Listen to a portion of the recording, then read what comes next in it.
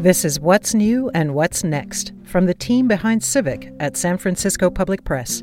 I'm Sylvie Sturm. First, what's new in the city? The San Francisco School Board has decided to delay the application process for picking a new superintendent until the end of March. That will push back the hiring of a chief administrator until May at the earliest. Friday's decision comes after last Tuesday's overwhelming vote to recall 3 members of the school board. The decision will mean that none of the recalled members will be in office when a replacement for Superintendent Matthews is chosen. Matthews announced his resignation last March, but agreed to stay on until a replacement is selected. School Board President Gabriela Lopez and members Allison Collins and Fauga Mulinga were all recalled with at least 70% of the vote. Mulinga decided to resign the day after the vote to ensure a quick replacement. Lopez and Collins will be required to leave office 10 days after the Board of Supervisors certifies the election, possibly as early as March 11th. Mayor London Breed, who backed the recall, will appoint replacements to complete their term, which ends in 2023. Voters will decide on the next cohort of school board members in the November 2022 election. The heated recall was initiated over accusations of misplaced priorities that focused on renaming dozens of schools left empty by the pandemic, while students struggled with distance learning. The board also supported a controversial decision to drop merit-based enrollment in the elite Lowell High School to better represent the city's Black and Latino population. And the board faced accusations of fiscal incompetence, leading to a $125 million deficit that nearly triggered a takeover of the district's finances by the state. Voters also cast ballots for the next state assembly member for District 17. None of the 4 candidates secured 50%, so the top 2 candidates will compete in a runoff election on April 19th. The contenders are Supervisor Matt Haney, who got 37% of the vote, and former Supervisor David Campos, who won 35%. Entrepreneur and philanthropist Bilal Mahmood came in third with 21%. The seat was vacated when the previous assembly member, David Chu, was appointed to city attorney after an alleged bribery scheme embroiled several city officials and led to a political reshuffling at City Hall. That reshuffling also led Mayor London Breed to appoint a new assessor recorder, Joaquin Torres. He ran to keep his seat on Tuesday, winning 91% of the votes, with only write-in candidates opposing him. As the school board recall election was playing out on Tuesday, the Board of Supervisors agreed to let the city's voters decide whether to adopt new limits for recalling elected officials. The rule changes would ban recall petitions within a year of an official's election. That's up from the current 6 months.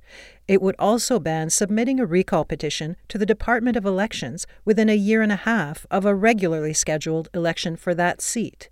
And it bars any mayoral appointee to a recalled position from seeking election to that seat. The rule would only apply after the upcoming recall election of District Attorney Chesa Boudin on June 7th. Supervisor Aaron Peskin said the changes would avoid wasting taxpayer money. The board discussed the issue just as a special election determined the city's first recall in 40 years. That school board recall cost $12 million. Opponents have characterized the proposal as a power grab, saying it would, quote, elevate elected officials above the people. Supervisors Myrna Melger, Asha Safai, Raphael Mandelman, and Catherine Stephanie all opposed the measure, citing concerns over accountability and racial equity. The proposed recall reform will now be submitted to the Department of Elections for the June ballot. Also during Tuesday's meeting, the Board of Supervisors strengthened tenant rights. They unanimously approved an innovative measure allowing tenants to collectively bargain with their landlords with many of the same powers and protections provided by labor unions. San Francisco Public Press reporter Noah Arroyo first reported on the plan 3 weeks ago. The ordinance would allow unionized renters to bargain over issues like construction schedules. It would even help tenants bargain over how to pay off loans taken on to cover rent, often called shadow debt. Greg Blatz, with New York University School of Law's Furman Center, told Arroyo, quote, "There's no precedent for that in the United States in private housing. The law applies to market rate and rent-controlled buildings with at least 5 units, amounting to about 198,000 housing units in the city, or roughly half of San Francisco homes."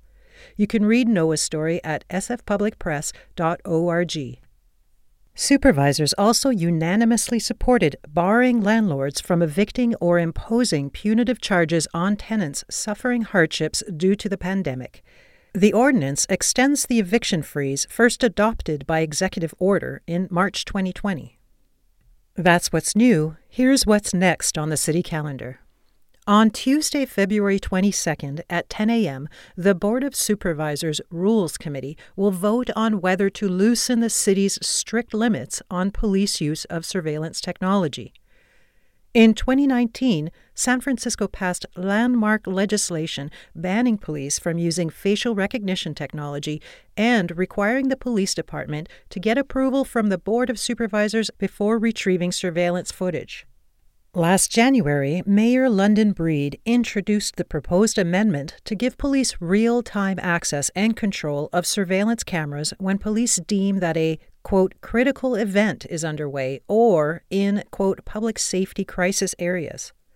The facial recognition ban would remain, but police could take over cameras in instances of organized retail crime, professional car burglary rings, stunt driving or sideshow events, in the Tenderloin's open-air drug markets, or in areas experiencing a spike in violence within a 2-week period.